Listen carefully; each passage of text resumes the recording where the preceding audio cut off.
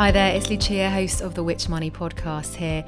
Before we start today's episode, I just wanted to tell you about a really handy new tool from us here at Which, and even better, it's free. It's called My Money Health Check. All you need to do is answer a few quick questions about your finances, and then we'll do the rest, pointing you towards our brilliant Which advice that we think you'll find really useful. Once again, that's My Money Health Check. So if you want help with cutting your bills or making your money go further, it's the place for you. Just head to which.co.uk/My Money Health Check.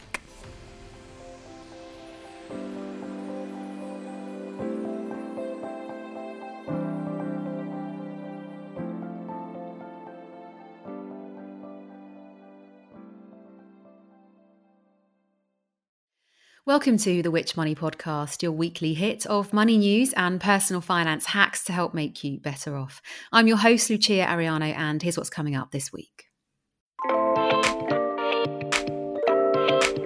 But the price of oil is clearly one of the most important defining factors. But there again, you've also got the exchange rate. And as we all know, the exchange rate against the dollar, the pound, plunged to its weakest ever levels just a few days ago. So yes, there are a few associated costs, but a quick disclaimer before we start. The biggest cost will be the energy that's going into the car, and it's also the most variable. When we ask people what concerns you about the public charging or the public charging network, last year around 20% mentioned cost, and this year around 40%. So it certainly is going up in consumers' minds in terms of it being an issue. This week on the podcast, we'll be shining a light on what the energy crisis means for the car industry, especially for those of you who already own or are interested in buying an electric vehicle. With the ban on new petrol and diesel cars coming into force in the UK in just 8 years' time, it's no surprise many of us are considering switching. But with spiralling energy costs, how does the cost of fueling an electric vehicle compare with its petrol and diesel equivalents? And what about when you zoom out and compare the overall costs of buying and running one? Well, to get to the bottom of all of this, I'm joined by Adrian Porter, our very own Which expert on everything cars related, and a wonderful guest listeners might remember from an earlier show in the year, Simon Williams from the RAC. Thank you both so much for joining us. Hello. Thanks for having us. So can we start then with the costs of petrol and diesel? Simon, when you joined us at the start of 2022 to talk about the rising costs of commuting, if I remember rightly, diesel had just topped 150p a litre as the cost of living crisis was really starting to escalate. Well, fast forward 8 months or so and the average litre is now over 180p according to government data. Costs have been spiralling for drivers, haven't they? It's been a very, very tough year for drivers. If only we were back at 150 a litre for diesel this year. Unfortunately, diesel peaked at just short of £2 a litre at 1.99 and petrol at 191.5, and that was in the early part of July. Since then, the price of oil has come back down, and now the average price of petrol is 163 and diesel 180, as you mentioned. And that's been good news for drivers because it's saved £16 a tank from the peak for petrol and £10 a tank for diesel. So things are better, but they could be still better because retailers have been taking a far bigger margin than they normally do. Up around 17 pence a litre as opposed to the long-term average of 7 pence a litre, so 10p more than normal. So that means that prices have been higher than they should have been. And the fault really lies with the biggest retailers, the big four supermarkets that sell fuel, because their margins are far higher. And often we've had situations where the independents are far cheaper than the supermarkets, which is not normally the case. Normally the supermarkets are around 4p a litre cheaper than everyone else. Well, Simon, can you talk to us a little bit more about why costs are continuing to rise? Because looking at the trading costs of a barrel of oil, it's been coming down for the last few months. In fact, compared with January this year, there's very little in it. So why does the sky-high price of fuel seem to tell a different story? Drivers probably aren't doing as many miles as they have done, so I think retailers have altered their behaviour in terms of the margin they take. which hasn't been good, especially as the Competition and Markets Authority are looking at fuel retailers' behaviour, and we've actually given evidence to them about the way we see things. But the price of oil is clearly one of the most important defining factors. But there again, you've also got the exchange rate. And as we all know, the exchange rate against the dollar, the pound, plunged to its weakest ever levels just a few days ago. That's really important because fuel like oil is traded in dollars. So we always need the pound to be as strong as possible against the dollar. So that isn't helping at the moment. So if the oil price climbs, then we're going to end up going back towards those high prices. And if we got to $100 a barrel, we'd probably be looking at an average petrol price of around $1.75. As of Wednesday, OPEC, the oil producers group, and their allies met, and they agreed, unfortunately for drivers, a 2 million barrels a day production cut.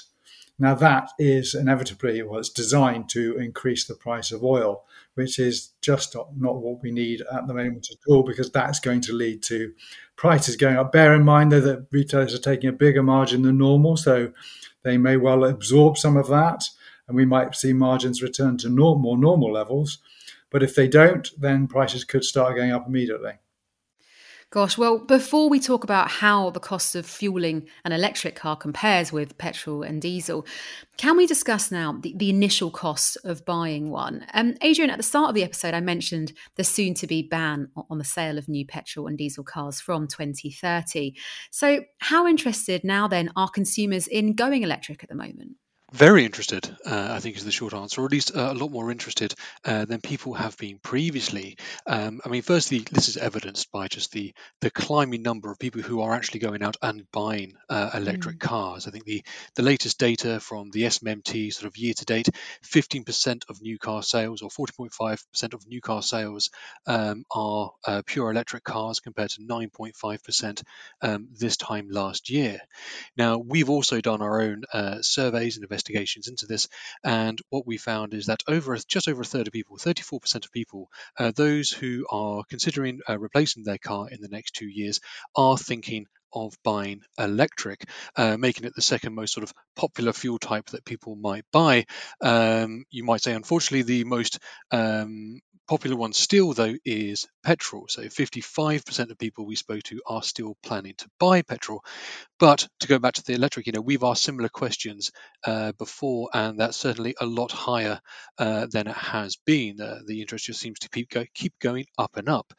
Now, you mentioned the ban as well. We've also been asking people who, don't own an electric car, who might be buying an electric car, sort of what are the motivators behind that decision? And the ban does seem to be having, or the upcoming 2030 ban does seem to be having a little bit of an influence. It's far from being the biggest motivator, but 1 in 4 people we spoke to said, the ban was, one of the reasons they would consider going electric. But far more popular are reasons around running costs, the cost of fuel versus cost of electricity, and just environmental reasons. Another one is just the convenience of being able to charge from home. Though of course, you need a driveway or a garage or dedicated off-street parking in order to take advantage of that. And what about the costs of buying an electric vehicle? Generally speaking, are they more expensive? Because surely that would also put people off.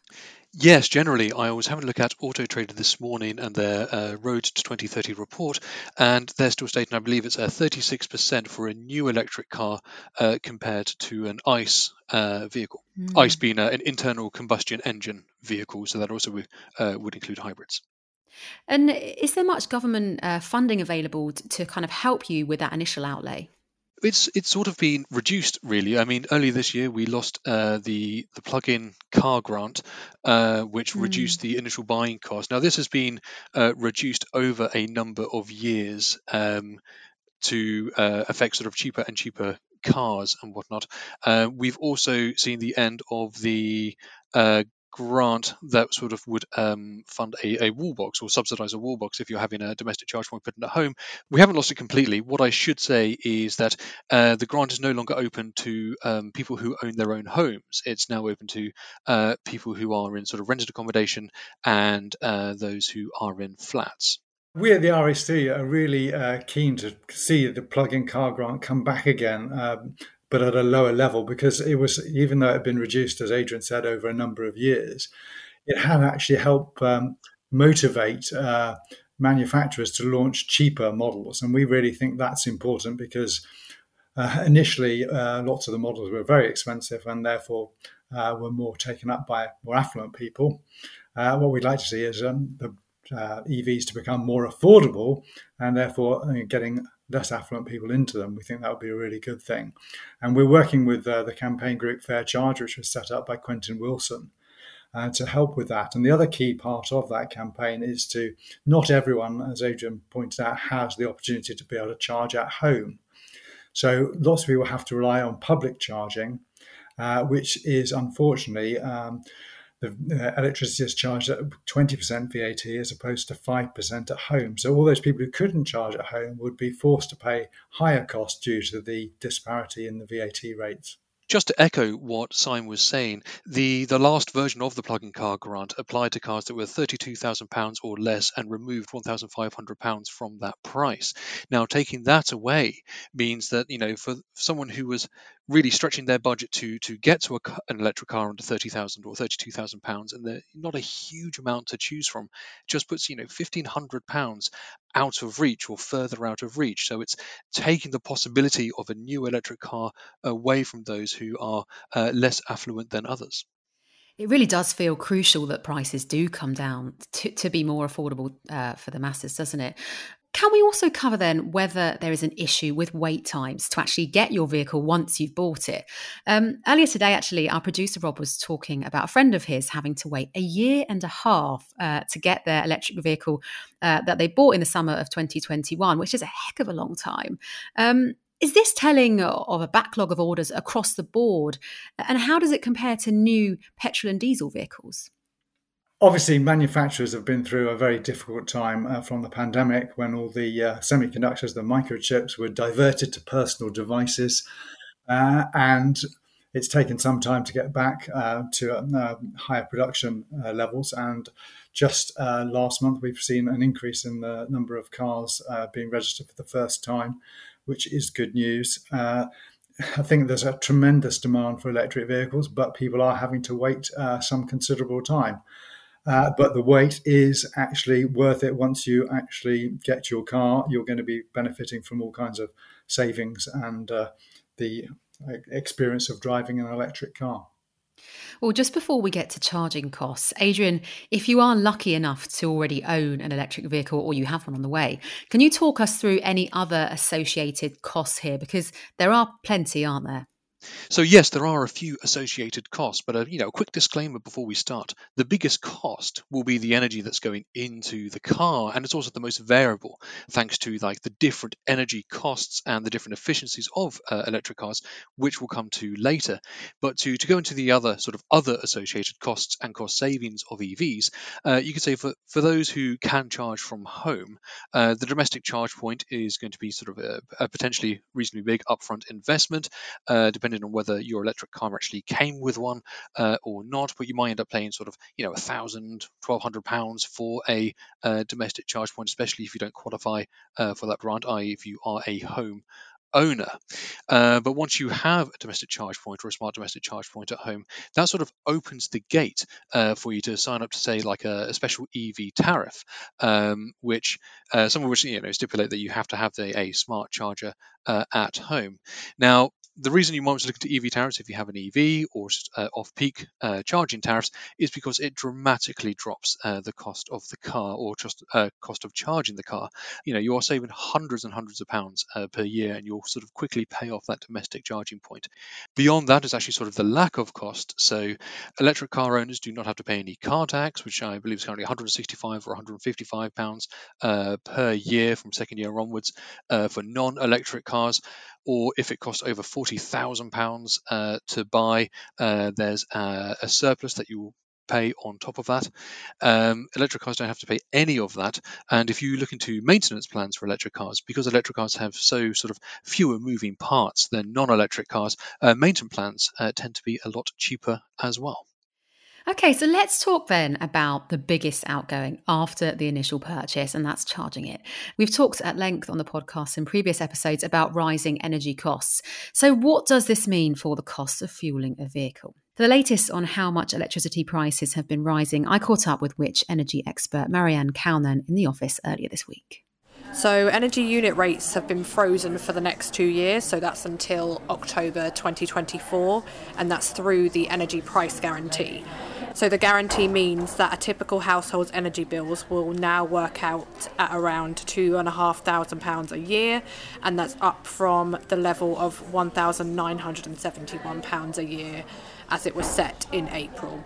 So a typical unit price for electricity was 28 pence per kilowatt hour, but this is now increased to 34 pence per kilowatt hour on the 1st of October.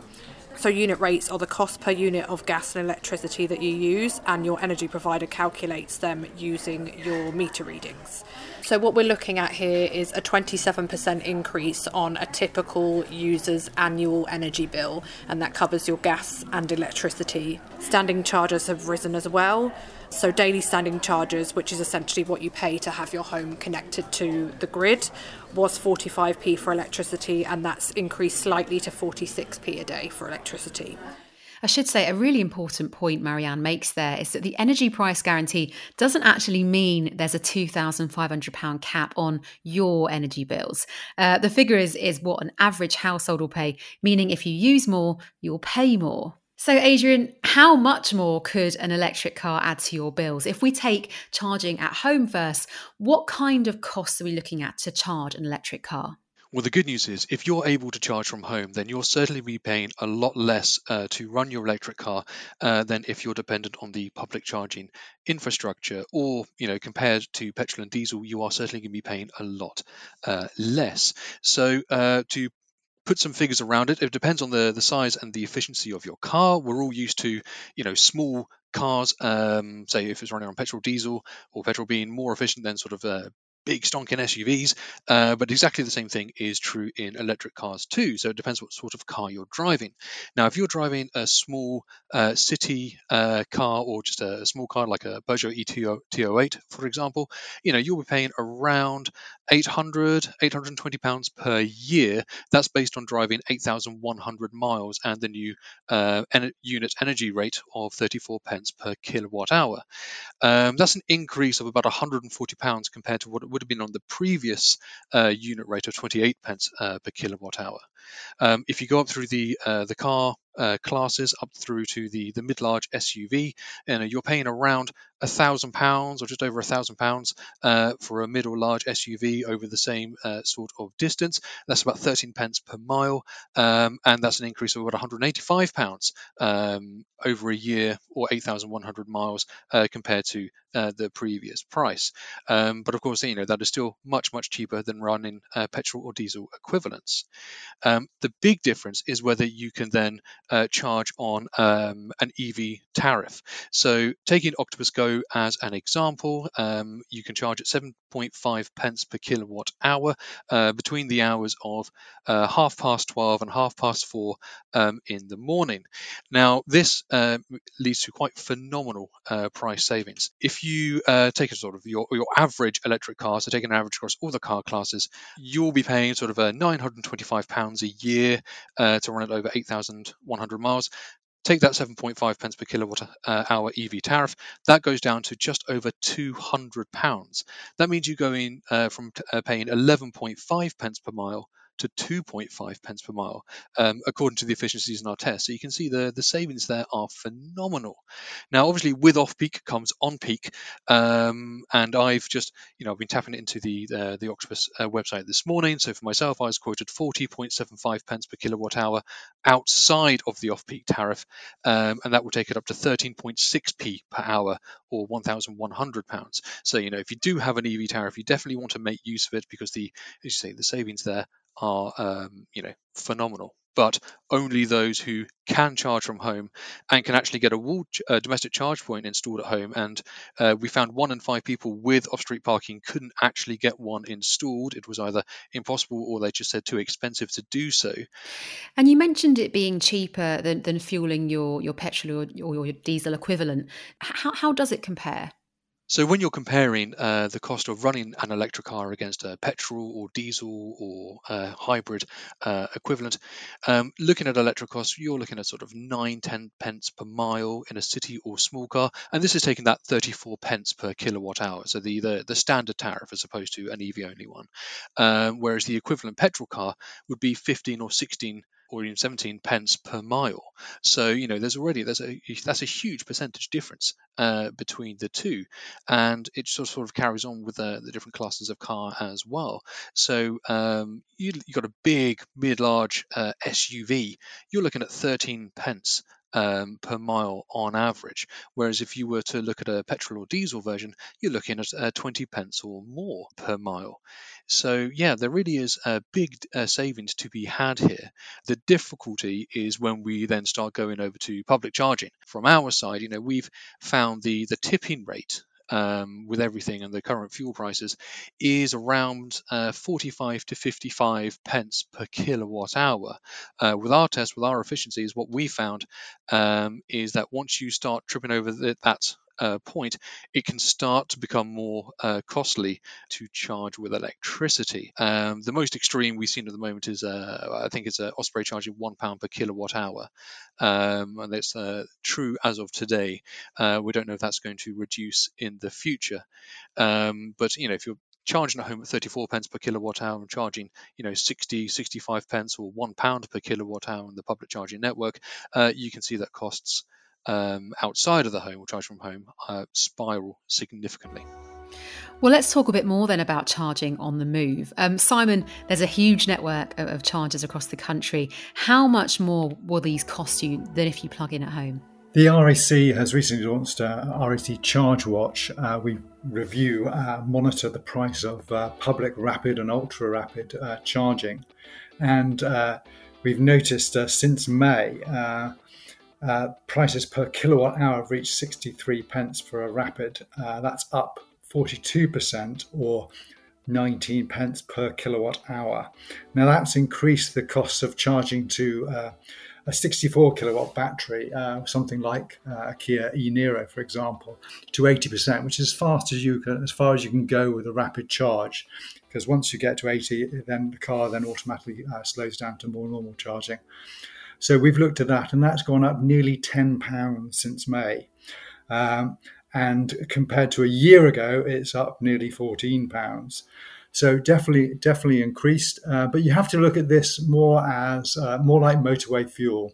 If you're on a journey and you need to get your car charged back up, or you're on a journey and you need to get more fuel, often it's motorway services. And as we all know, they charge the highest prices across the UK. With electric, you're very much looking just to put enough in to get you back to home, ideally where you have your home charger, or somewhere cheaper where you can recharge, pretty much the same as petrol or diesel. So it's definitely an increase, but it's not a deal breaker in terms of switching to an electric car, because even at charging at home at the new energy price guarantee of 34 pence a kilowatt hour, you can charge your electric vehicle up to 100% for around £22. And in the case of the Kia e-Niro, that's going to give you around 240 miles. So even though that's £4 more than it was just a few weeks ago, it is still a lot cheaper than putting petrol into your car. Going back to what we mentioned earlier about the VAT rate, Instavolt announced an update to their tariff. This was on the 10th of August this year, and they made a really sort of interesting point. They said, we're raising our prices to 66 pence per kilowatt hour across, all customers and all payment types.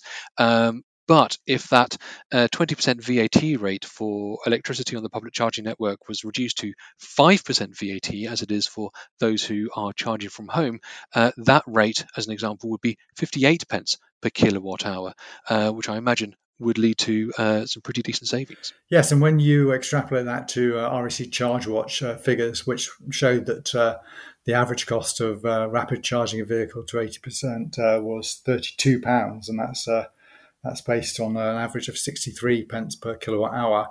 That would drop to, that total charge to 80% would drop to £28. So quite a considerable saving there, £4 saving on that 80% charge. Well, on this, we've also been speaking to Melanie Shaffelbotham, co-founder of ZapMap, which is a UK-wide map of electric car charging points to help you find your nearest one. And Melanie has been telling me how many providers have been passing higher prices down to their users. One thing we do at ZapMap is we have live availability data. So we are actually tracking all of the charge point sessions that go on the network, and also the prices that people are paying. So we're able to create a weighted average price for the different types of charging. And absolutely, we've seen a significant increase in the cost of charging over the last 6 months or so. So to give you an idea, for sort of rapid or ultra rapid chargers, so those are the en route chargers, they've gone up from 35 pence per kilowatt hour, so that would be around 10 pence per mile, to around 65 pence per kilowatt hour, which is roughly 17 or 18 pence per mile. So a significant increase. We've recently done a survey, and when we asked people what concerns you about the public charging or the public charging network, last year around 20% mentioned cost, and this year around 40%. So it certainly is going up in consumers' minds in terms of it being an issue. Adrian, here at Which, we've been looking at the cheapest and most expensive cars to charge right now. You carried out this super useful piece of work. Can you share some of your findings with us? Absolutely, yes. So, as I mentioned earlier, electric cars, we're used to non-electric cars, i.e. your petrol, your diesel. Some are so much more efficient than others. Exactly the same is true of electric cars. So we've been looking at the most efficient electric cars and some of the least efficient, and that will obviously translate to how much you are going to pay, whether you're charging at home or out using the public charging infrastructure. So up until recently, the most efficient new car you could buy was actually the original Hyundai Ioniq electric. It was phenomenally efficient, despite being a large car. But that has actually come off sale this year. So sort of the next most efficient EV you can buy right now, according to our tests, ones that we've tested, is actually the Hyundai Kona electric. So they're small SUV. Hyundai have a fantastic ability to make really efficient cars. So on our test, the Hyundai Kona electric, the cost of charging at home using that 34 pence per kilowatt hour, you'll be paying around 9.1 pence per mile due to its just fantastic efficiency. If you were to compare that against the least efficient small SUV we currently have figures for, which is the Volvo XC40 Recharge, and this is the dual motor version that initially came out, not the single motor version that has more recently appeared on the market, you're looking at 15.8 pence per mile, so much higher. Now, if you wanted to put sort of annual figures on it, that means going from paying £740 per year up to £1,275 per year, or that's over a £500 increase. So it can really make a massive difference when you're looking at the cost of how much an electric car costs to run. Now, we have a few more examples on the website as well, but the most efficient mid to large SUV that we've come across is the BMW iX. Now, this is a very, very expensive car, but the reason we are mentioning it is because this is a large 2.5-ton SUV that costs about the same amount to run as your typical mid-size electric hatchback. It's a phenomenal achievement from BMW, and it will cost around 11.2 pence per mile. Then if we were to skip to the most costly electric car we've come across to date across all the classes, we need to look at the Mercedes EQV. This is a large luxury people carrier. It was never going to be efficient. It's not built to be the most efficient electric car that you'll ever drive. But if you look at the cost of charging from home, say 34 pence per kilowatt hour, you're looking at 16.9 pence per mile. But if you were to charge that publicly, let's say you did have to visit one of those en route chargers that Simon mentioned earlier, and you were paying 65 pence per kilowatt hour, you're paying at this point 32.3 pence per mile according to the efficiency that we recorded in our tests. So ultimately then, the big question, taking into account the costs of buying and running one, are electric vehicles always the cheaper options in the long run? Yes, I would say so. Now, despite the upfront cost of electric cars being much, much higher, if you are buying outright, you will earn that money back, especially if you can charge from home. You'll earn it back a bit quicker. But taking in the maintenance costs, taking in the lack of car tax, we have found it will take a number of years for those who have bought outright in order to get your money back. But you will get it back, even with the very high electric costs or charging publicly. You will eventually get that money back, but you're in it for the long run. But it should become cheaper over time. I think the other thing to consider is, and a lot of people had doubts about this, is that the second-hand value of the car is going to be good.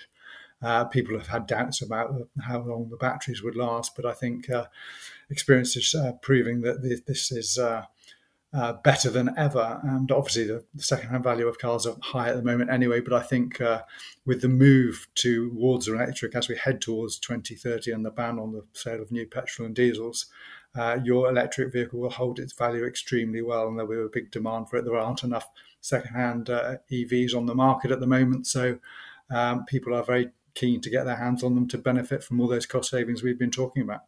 Yeah, I completely echo that. And again, from our sort of reliability surveys year on year, we ask people about the state of their battery, and we are finding that batteries are holding their charge relatively well, and almost no one is having to replace or fully replace like the big lithium-ion batteries in their cars. But people do still equate it with a 12-volt battery in their petrol and diesel cars, and having to replace it every few years. We keep saying that's not the case, and we are accruing more and more evidence to support that. So yeah, if you have an EV, don't worry about the battery life in your EV or much degradation, because they seem to be holding up pretty well.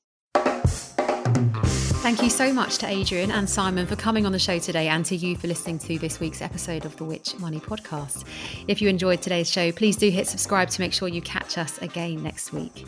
For more money news and advice, find us on social media at Which Money and online at which.co.uk/money.